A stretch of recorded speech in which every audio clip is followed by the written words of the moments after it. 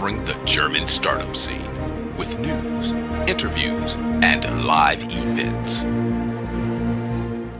Hello and welcome everybody. This is Joe from Celebrate.io, your startup podcast and YouTube blog from Germany in English only. Right now, as you can tell from either the sound or the looks, I'm right now traveling, seeing friends and family shortly before Christmas. See, ugly Christmas weather.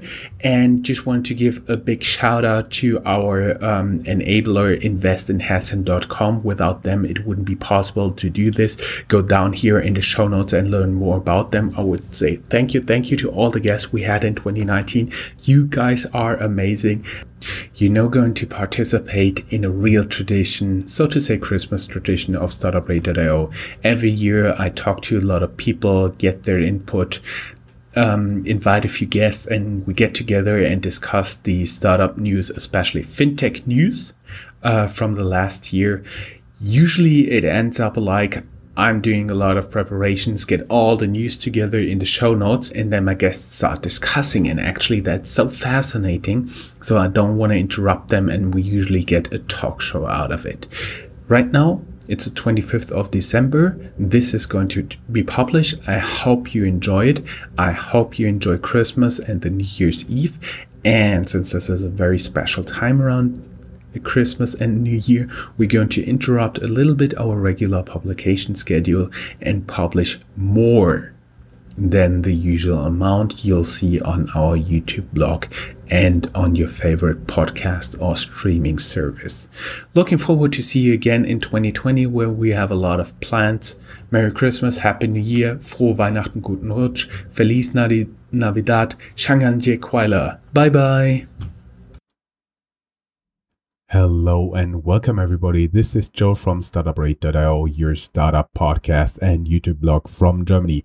Right now I'm here with 4 other people split across Germany and the world from the Middle East, and we are doing right now a live recording of the Fintech review. So forgive me if there's some trouble with the settings of the Skype screen.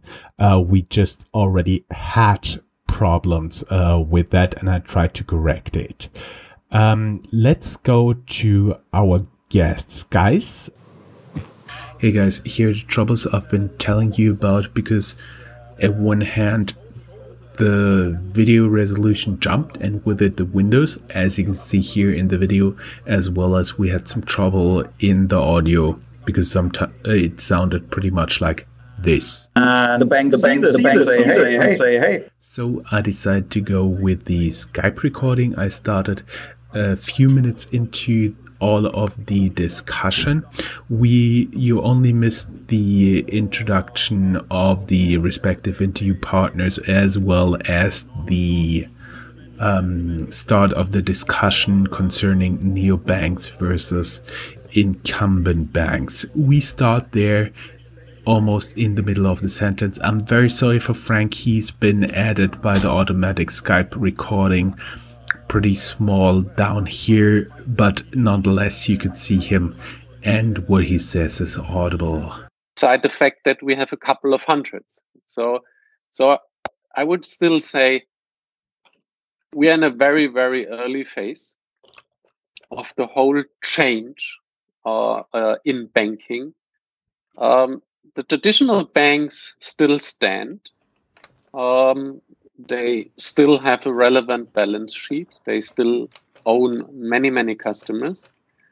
But you can see here and there that especially the large platform players, so especially now Apple in Germany, once they enter the market, they gain fast traction on the usage of their service.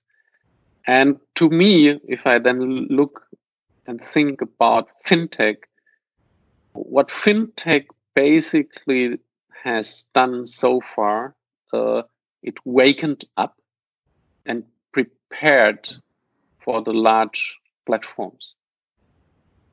And banks now understand that there is a real threat. But the real threat comes when the large platform apply services, and the whole thing obviously starts with payments. while it's very difficult to earn money with payments because you need billions of transactions in order to make a profitable business out of it, right? And therefore, let's say, I would say we are still in very, very early phase, but let's say the party of the first 3-4 years is a little bit over right now. Many fintechs see how difficult it is to develop a sound banking business, especially, as Paula said, if you don't have a clear understanding of your profitability and how to achieve profitability and also scale it up. Exactly. I would just not say profitability, but how to achieve it, because it is clear that when you are a startup, you may not be profitable for a while. That's okay. But you need to have a consistent strategy, and you need to be capable of explaining the strategy to understand how to grab a higher margin relationships with clients. And that is not being, if you like, an Apple store for APIs or a hub for financial products, because this is not the way most of the people consume financial services so far. Yeah, I agree. I call it the path towards profitability. If you're a startup at some point in time, you need to know what the path towards profitability is, because otherwise, at some point in time, people will pull the plug. One thing I want to differentiate here. You've talked about partnerships and relationships between fintechs and corporates. There's the big divide here I'm seeing out there. There's like one group of startups that are basically just software vendors. Like if you take a look what Clark does with R&V insurance, they're basically selling tailor-made versions of their product to those corporates, and that's not a joint innovation partnership, whatever you call it. And then there are these, let's say, intrapreneurship kind of events where startups go into corporates and basically just sell the product outside of the corporate, like with ING had that with Smartsteuer, I think. So there's different models out there, and they are just by the way this works, like by the way the fintech board's on, completely different types of beasts. Like if a large corporate goes out there and is looking for a solution and has like 5 to 10 startups that are in the space, then that's kind of a vendor relationship, and then we're not talking about any fintech innovation kind of sense. We're talking about somebody just wanting to buy a solution. I think that's past just fintech, what we are usually used to talking about. That's established companies selling a product. And what I'm finding really interesting is that it's a sign of maturity that is happening out there with these different types of industries. It happens in our industry. It happens in the industries of insurance. It happens with lending. Like you've seen that with, I think, Vamo, that have built a solution back then. They are now sold last year or so on. So that's something that has changed. And we will see more of that because the solutions, like the categories, it doesn't become much wider. You don't see like 10 different types of fintech companies coming up next year, as you've seen the past 2-3 years. But you rather see a professionalization of how to sell those, how to go up market. Luca, you are running a fintech that is also running a platform, or you co-founded one. You also got bought by co-founded one. You also got bought by talking about platform, new types of fintechs. Talking about platform, new types of fintechs. And would you consider yourself as a software vendor, or something as a bank, or as a software vendor, or something in between? Yeah, I mean, so I'd kind of look at it as the conversation was earlier, the types of fintechs that are out on the market. So there's the ones that are trying to essentially find product market fit, where they're building a completely new solution, like let's say a personal finance management tool or a PFM, right? Versus an existing product that just made much better, which is, for example, a Penta, right? So, Deutsche Bank and Commerce Bank already basically do provide a bank account, but we're fighting more on the execution risk. Our business model is based on. It's not necessarily based on a product market fit, right? So I think that the first way to look at it is, are you building a fintech that is about execution risk within the team, or is it about product market fit, right? Because we're not recreating the wheel, or essentially it's not very creative, if you want to put it very bluntly. On the other hand, our relationship with, we're definitely the execution risk type of company is what I want to emphasize. The other part of the piece is, are we a platform? Are we a bank? How do we look at it? So for our customers, we're the bank. Our customer support is done by us. We charge our customers, so everything is going through us, even though we do have Solaris Bank in the background.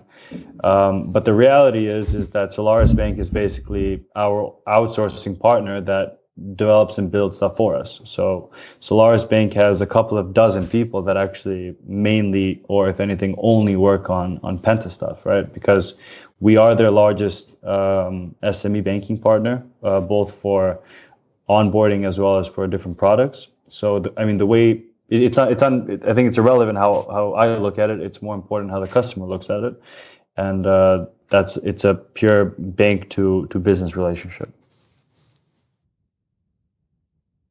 I really feel Paolo wants to say something about it. He was moving on his seat, right? No. I was listening carefully.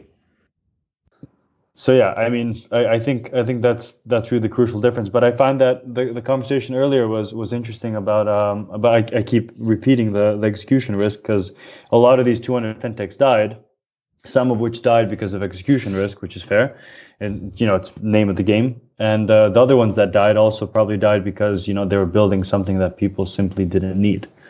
So it's really finding what do people need, and either making it better, like in the Penta case where we just basically copied an existing business model and made it 10 times better, or or you go into the other path. So what do you guys think are the solutions the clients will need from especially fintechs in the future?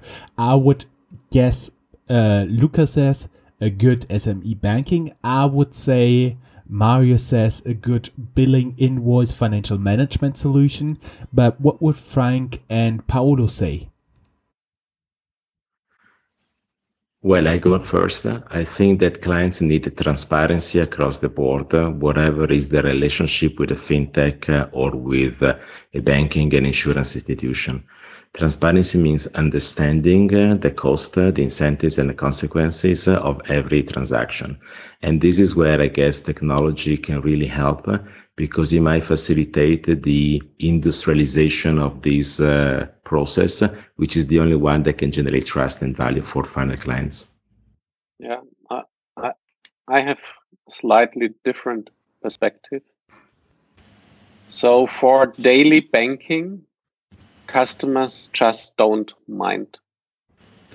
So the Uber or My Taxi or Hello approach is the approach we will see going forward, which basically, for example, means for payments just happen. As you use the Uber, as you use Amazon for buying stuff, the payment method is somewhere in the back. You just don't know once you have configured it. And that is the future of daily banking. And whoever does the service for the merchant, for the shop, for the app, the customers don't know, because they are not interested, as long as it works properly, because the brand will be the brand of the retailer. That's for the daily use. But there's a other thing, which is if you have money, and you need to somehow save money and prepare for retirement and all these things, and then it's a different thing. Then it's about transparency, understanding costs, but also about diversity and risk reduction. So portfolio management, and it's a matter of fact that, let's say, if you look at not only in Germany, globally, there are not so many people who have that actually need, because they just don't have money they can invest. That's actually for most of the people the case. And only, let's say, 20% of the overall population are targeted to that, let's say, portfolio methods and other things. But of course, these are the ones who are also will be profitable. And I think, and that's a big difference, over the last 150 years, more or less, banks and traditional banks were the only ones mainly providing solutions to that for mass markets. Let family office and other things aside. But going forward, these solutions will come from the ones with the most trusted brands, and that may not necessarily traditional banks anymore. I think every significant platform player has now a fair chance to get also a part of that share of that business. There is something that we can say though here, Frank, and is the needed link between the daily banking and the non-daily banking, if you like. I have worked with a guy that ran a little PhD research on 1,000 clients of challenger banks here in Europe. And that research is targeted to understand why most of the people that have a challenger bank relationship don't move the salary there. And a very high number, which is above the 90% of people that responded to the question, why didn't you move your salary there, was because they're not too big to fail. So we don't trust them. So now you see, since payment is the entry point of a relationship, even though payment becomes a bit more contextualized inside the non-banking relationships, if you do not resolve this problem, you will not be able to transform a challenger bank from an hyper-volume business, which can hardly survive facing the competition of uber-volume businesses, which are the Amazon and the Alibabas of the kind, into something else. So exactly this point is where most haven't thought through properly, and that's where most are in the end going to fail their fintech journey. Yeah, I totally agree. And that's why I believe that the brands which already have the trust are and already have the customer connection and who are going into financial services are in a very good position. So, for example, because you see, trust and reputation are slightly different. Yeah, that's true. But look at PayPal with 20 million accounts in Germany. At this point in time, they don't offer salary accounts and they don't have an IBAN. But let's start thinking if they introduce that into their, let's say, kind of wallet for Germany. I can think of that there are not few Germans who gained enough trust into PayPal as well as positive experience to give them more of their share of wallet. Good point. But is this really a discussion? Like you just said share of wallet. Is that really a point where you have more than like your main wallet? Like I'm in talks with our employees below 25. I'm in talks with basically everyone interested in the fintech space that has like all the challenger banks on their phone. I myself have all the Google Pay options there. I always use my main preferred method, and so is everyone I know. So obviously anecdata, but is there really a share of wallet there to be had? Yep. I think there's just I think there is. Look at today, PayPal just does not offer that I put my salary there, and PayPal does not offer assets, does not offer mortgages. And if they would do it as effective, they don't do it in Germany. Don't get me wrong. They start doing stuff in the US, and they are for example, they are for SME lending, they are number 5 in the US market. This is really something. And nobody realized that at least nobody here in Europe. So what I'm saying is there are players who may. So right now, as a customer, you don't have the choice because they don't offer the product. For instance, my main option to pay is PayPal, simply because PayPal and to pay is gigantic. I know. Gigantic masterpiece of a strategy to roll out Google Pay on Android via MasterCard and so on. Was brilliant. And yes, over time, PayPal will go into these markets as they will. The question goes back to who owns the platform. Like, who owns back then in the marketing days, who owns the eyeballs? When I have my phone in my hand, who I'm going to pay with? Who's going to be the first on the screen when it comes to either the payments, but also like the more interesting high margin stuff.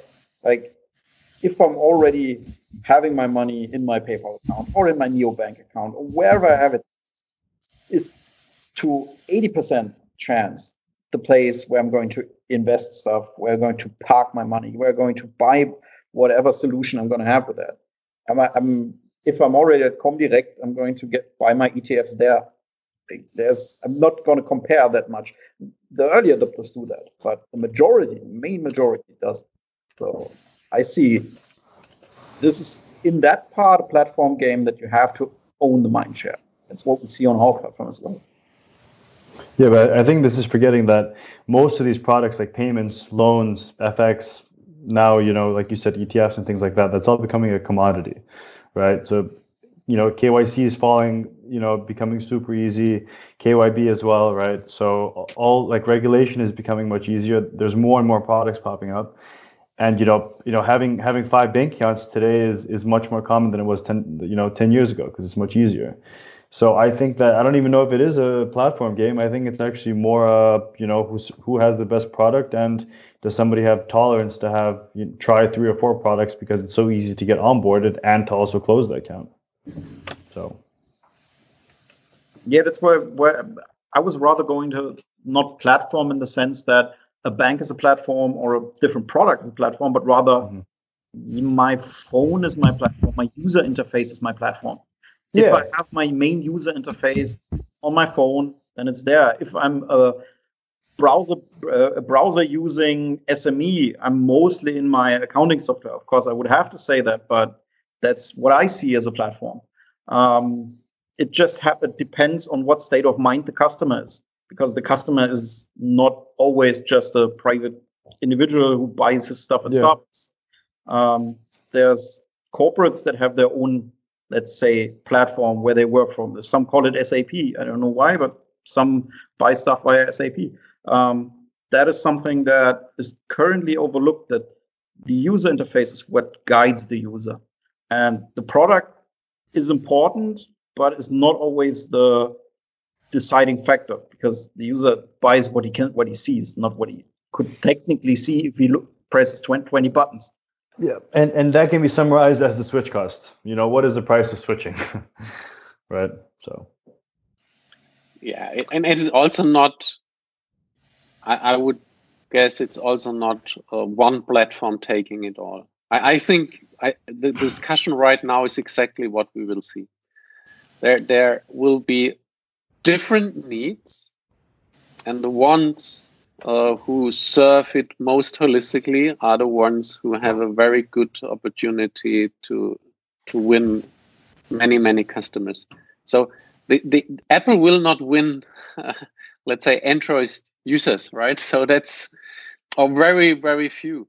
So, but within the Apple world, right? If they increase their offering, now they come with Apple Pay and Apple credit card, and if that can be managed in my Apple account, and let's say, and that's my primary interface, then for these kind of customers, Apple has a very good lock-in, including probably a lot of financial offerings.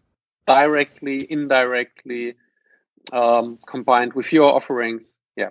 And there will be other things which are driven by others. So for example, Instagram or even Facebook or Twitter, let's say there are people who living on these social media platforms. And for them, that will be the way they configure also their financial life. And if there is something they have, trust is, from my point or from my experience, trust is repeated positive experience.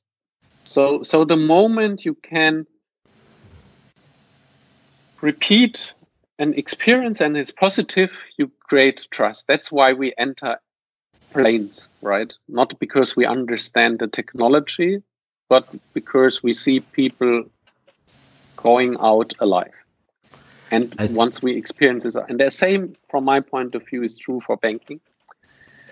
The moment somebody has good experience on Instagram with banking, and that's they lived for the last 15 years, so the ones who basically raised up with it, why should they not use it if the service is good? Okay, I think we're mixing up a little bit some concepts here, because we need to understand that when it comes to e-commerce, we can discuss marketing. When it comes to banking and insurance, we need to discuss advice, because the real source of revenues for financial intermediation is the asymmetry of information. And if you position the banking offers on the asymmetry of information line, you have on the left side where it's less asymmetrical, so more symmetrical payments. Then you have credit, then you have investing, and then you have insurance, which is the most asymmetrical. What does it mean? It means that if I tell you, click on my app, and I give you 1,000 euros net of commission, 0 interest rate to give me back the money whenever you want, be sure that a lot of people will sign up. But I end up with a huge risk management problem, which I don't want. We've seen it already with a lot of peer-to-peer lenders in China. If instead I tell you, click on this app and give me 1,000 euros, I will invest into a marketplace portfolio. A lot of people out there will start frowning, thinking, I need to talk to somebody, and not many will basically sign up because it's more asymmetrical. So therefore, I need to understand where does the motivation of somebody to comes from when it comes to higher margin banking or insurance solutions. Because if I want to succeed in fintech, I need to digitize the relationship. Making things just convenient, creating a good user experience is okay, but it's not going to lead to a transformation on the way people do effectively banking for the most important elements for their life, therefore the financial services industry. That's why I insist that the platform discussion was not thought through, because it was really product oriented. In any case, all of those platform discussions I saw ended up into marketing of products. But this is not the way people consume, because they call it marketing, but instead is a pushed oriented mechanism that is based upon relationships. They want to do what? Well, they need to resolve the problem that money is emotional. And so far, people look for relationships, which are human, to overcome this emotional element. Now, banks can use or abuse, fintech can use or abuse this element and concept. I hope with transparency that people will not abuse it by use it for the benefit of clients. But that's exactly the difficulty we have today to see the scale up of fintech offers to become not just Uber volume businesses which can be attacked by big tech players, but to become differentiated value proposition that digitize the relationship with clients. That will be the unicorn. I think there was something in there which is something that we're currently heavily looking into. There is this trend of Generation Z kids in China that are riding the wave of TikTok to basically create a presence, like they're creating a persona and writing a meme or whatever comes up and already pushing and selling via TikTok products, and already do automated in the back end, the accounting. They already get a bank account provisioned at that point in time. Like their whole business, in a sense, just starts and is created on TikTok. I expect all of you to know TikTok. It's something like Instagram, just hipper, nicer for the young kids. That is something that basically is a very, very, very highly valuable business model, because At no point in the chain was there any comparison to any other offering. Like there was no other t-shirt printing company in the chain. There was no other bank account provider in the chain. You were, like we said, you're using the information asymmetry of how to build such a business completely from beginning through the end. And via that way, enabling somebody to do something which you wouldn't have done before, via employing financial services, via employing all the digital business models. But in the end, you end up with a financial product. They are lending because they need to they need to pay for the just-in-time production and so on. All of these kinds of products are in there. They are much more expensive than on the open market, but they're enabling them. Yes, but you see, we are talking e-commerce here, if you like. I have a question for you guys, and my answer. Do you believe Amazon is a distribution channel of products on the internet? It is not. When Jeff Bezos in the 1990s was asked on 60 Minutes, what is Amazon? He said, Amazon is not a distribution channel of books on the internet. So the journalist asked, so what is Amazon? At the time, some of you are younger, Frank is older, so you will remember that he was only selling books.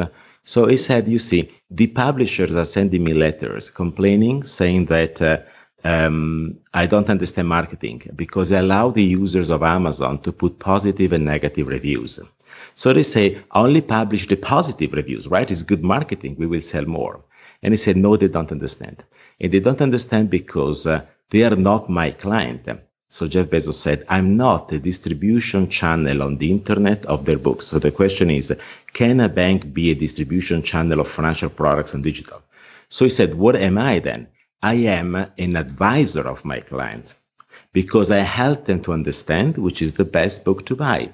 Because since they cannot touch those books, by adding positive and negative reviews, I create a mechanism that builds trust on the fact that the book will be good. So then he said, the moment I start with professional books and then I move into novels, then I can go forward and I can start selling more products because then I've built the trust. And so I can use analytics in order to optimize the relationship. But you see, in essence, he had to resolve the initial problem of creating trust on people. They never used the medium to do something. Now, for us today is obvious because if you create something on the internet, many people might start trusting that because now they got used to. But at that time, that was not the case.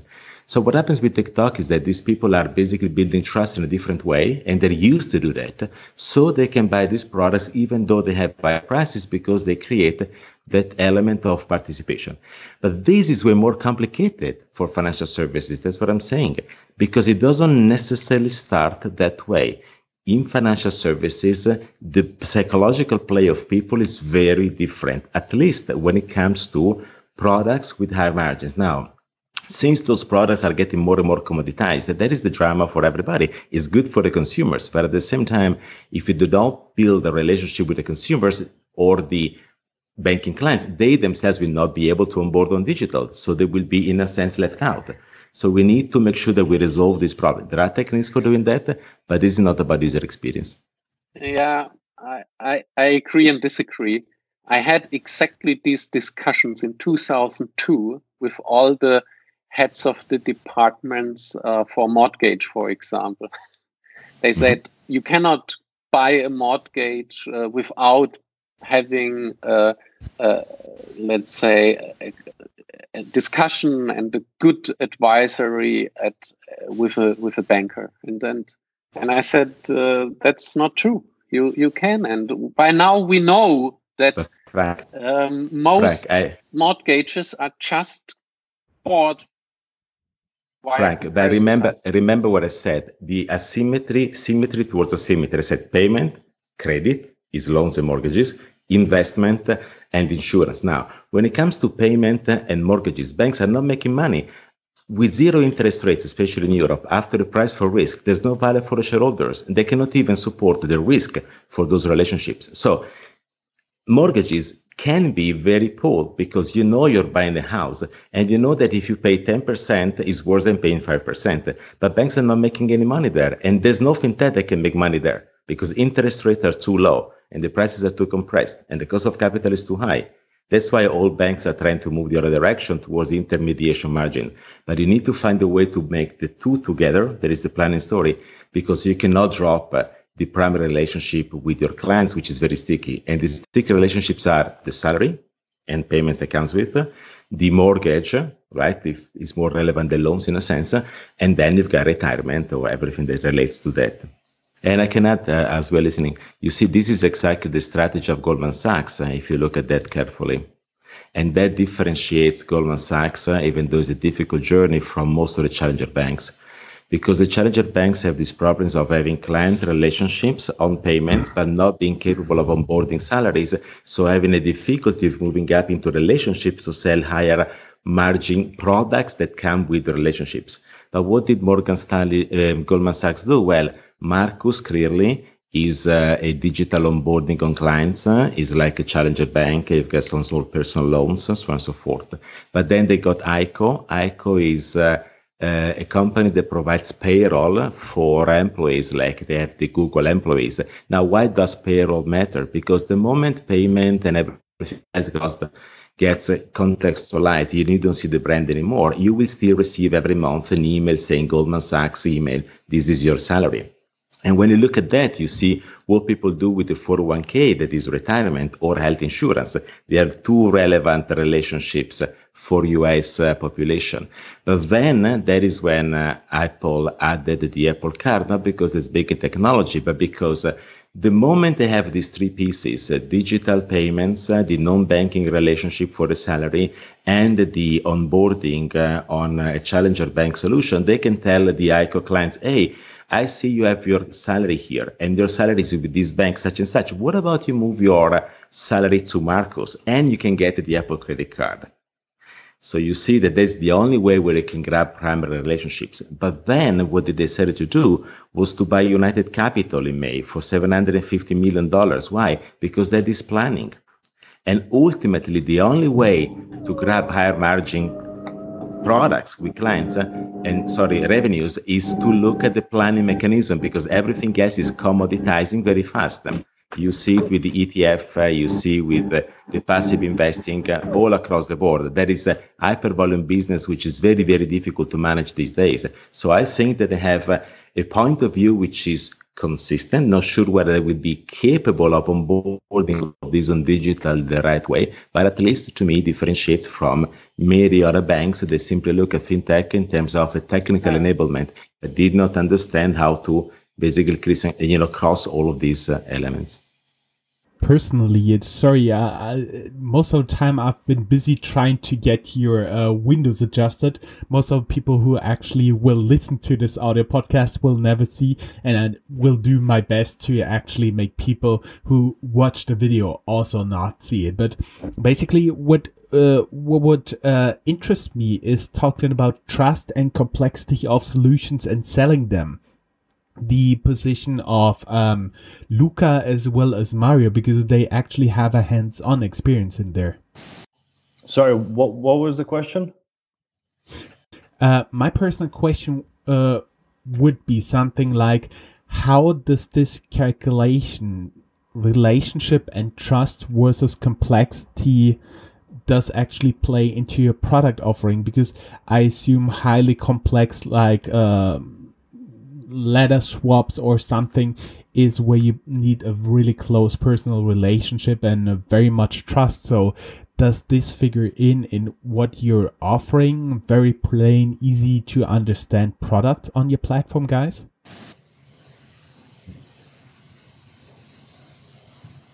Okay, I'll go first. I mean, I think it depends what type of product you have. I think inherently, being some sort of bank, you require a bit more trust from your customers than anything else, right? But I also don't want to use, a marketing tool that has a high risk of going bankrupt. So, so it's not only about banking, it's also about any product that you're using. But I think with fintechs which deal with people's or businesses' money in particular, so I mean, for example, like us, we follow the same regulations that a Deutsche Bank does, right, or a Sparkasse or anybody else. So deposits are secured up to 100,000. We have the same standards and practices for security and compliance that any other bank does. So I think in that sense, there's definitely, I mean, there is not a difference, right? In terms of perceiving it, I think that, if as long as you act and talk and actually behave like you should, I think that's something that builds trust. But I think trust is really just built over time. So we definitely have some customers that probably don't join us because of a trust angle, but we also see pretty high growth on a daily basis for customers that do trust us, right?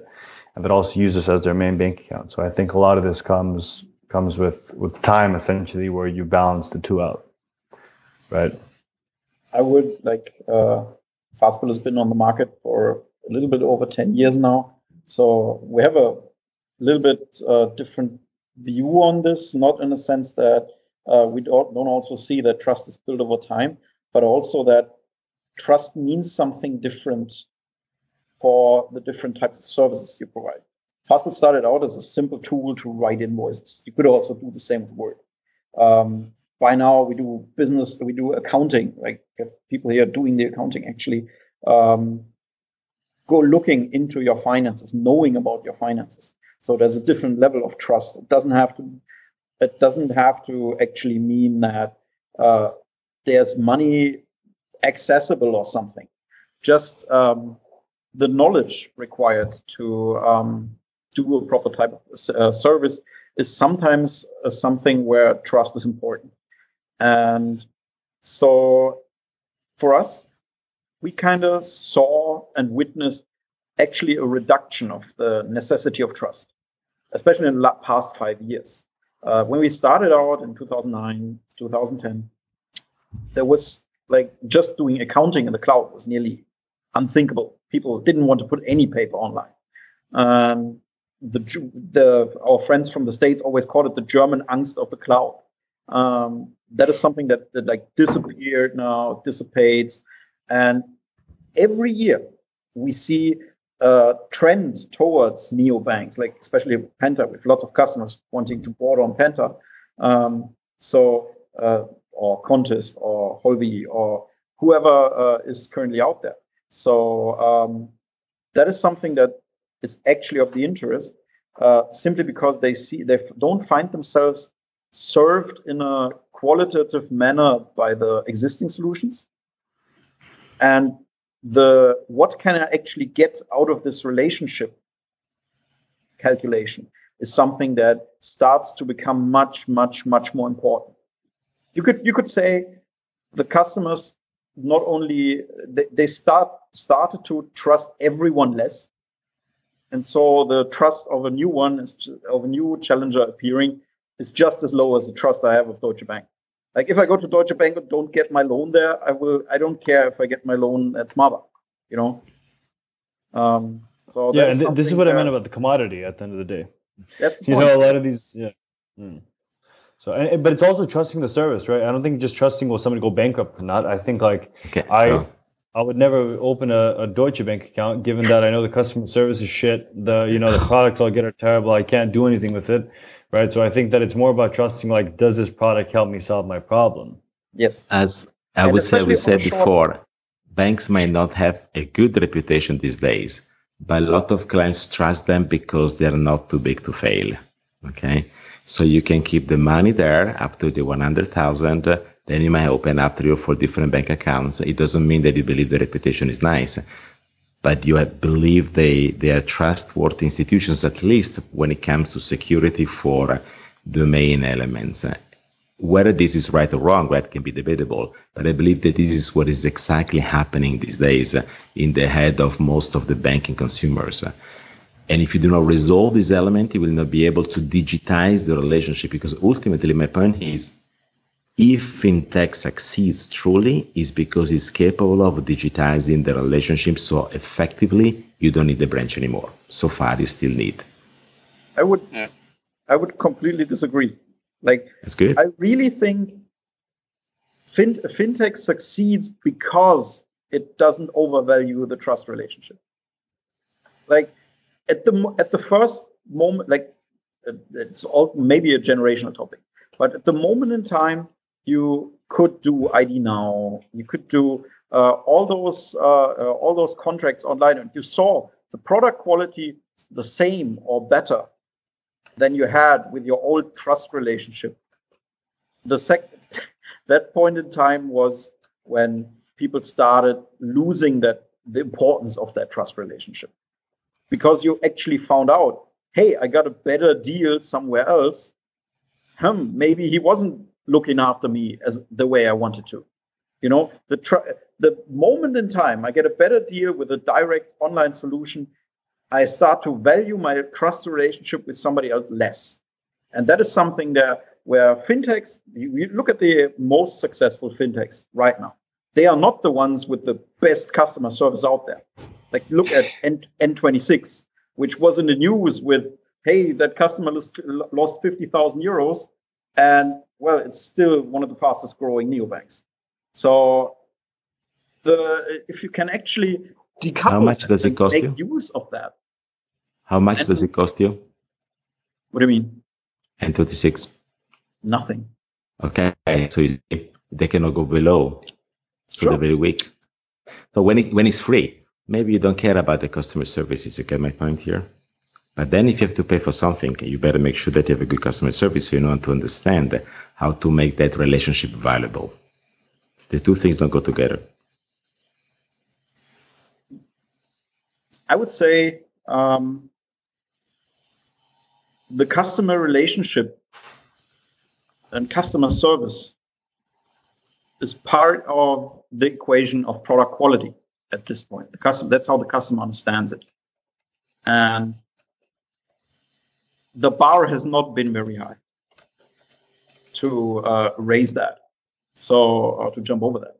So I really think the fintechs that can really work out the best processes to get a cheap customer service, they will win out in the end. I don't think I'm not a number, I know this person at this organization really means something to the generation that's out there working right now in spending money, earning money. Yeah, I would subscribe what you said. If you look at who was really successful over the last 15 years in Germany, it was ING DiBa. And if you ask customers what they value, and that's unbelievable, they say the best advice. But ING DiBa does not offer advice. But they deliver almost an error-free service. So a highest service quality, and customers experience high quality service as good advice.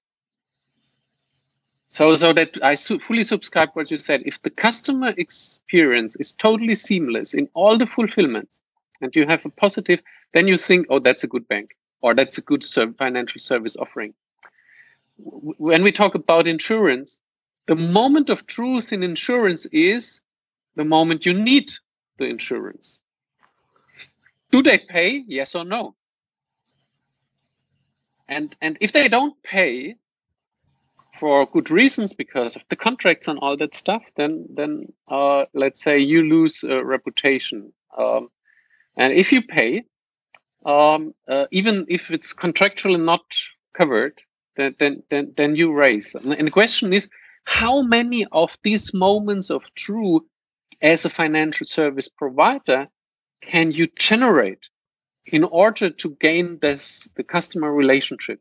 And I think this is the ones who get that right, whether banks, fintechs, insurance companies, big tech, they are the ones who will run a successful business. But you see, Frank, it's in your words. They said they gave me the best advice. Now, it is a given that the process needs to be seamless, efficient, and effective, even though when I open an app from an airline, for example, it doesn't work well, I'm asking myself, how can it be that in 2019 they're not even capable of making an app for travel that makes any sense? But it still happens, okay? However, nobody said that it is frictionless. That's why I love INGD, but no, they used the word advice. Now, we should go back, if we don't have time today, in the 1990s when they started to understand what advice meant to them when the interest rate were much higher. But what they had to resolve in terms of being successful and create sticky relationship is the advisory role of the digital play that hits on a very specific nerve of clients of financial institutions, which is different than the clients of Nike, Gucci, or Bose. That's been very good last words. Sorry guys to really pull the plug on you guys here. I just love the conversation. I've written down a lot of interesting notes, and actually there was less an annual fintech review, more on a discussion of strategy, how to run a fintech, which is also very interesting for everybody who thought this would be an annual fintech review. Go down here in the show notes. I put together what was happening in the fintech scene this year. We are getting very close to 1 hour of recording here. Sorry for all technical difficulties. I'm still learning with that. I'm still a startup as well. Guys, thank you very much for having you. And before you drop out, just one last sentence. What is your expectation for 2024? Whatever the fintech scene, the movies of the next year. Your next hot coffee. Give us a forecast for 2020. Okay, we just disrupted the year-end fintech review of Startup Radio. I hope we will disrupt more next year.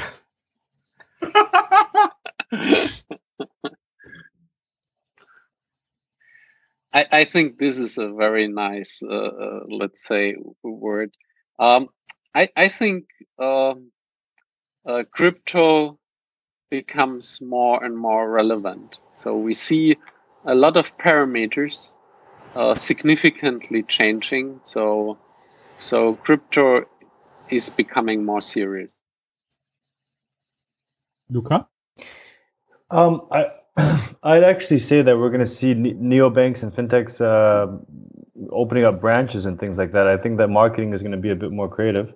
And branches may sound a bit counterintuitive, but I think that 2020 will be about alternative marketing, let's call it. I would agree with Luca here. Just thinking of Amazon opening physical stores would be my analogy. Mario, last but not least. I think 2020 is going to be the year with a much larger shakeout. We're going to see lots of, let's say, runways running out without being continued.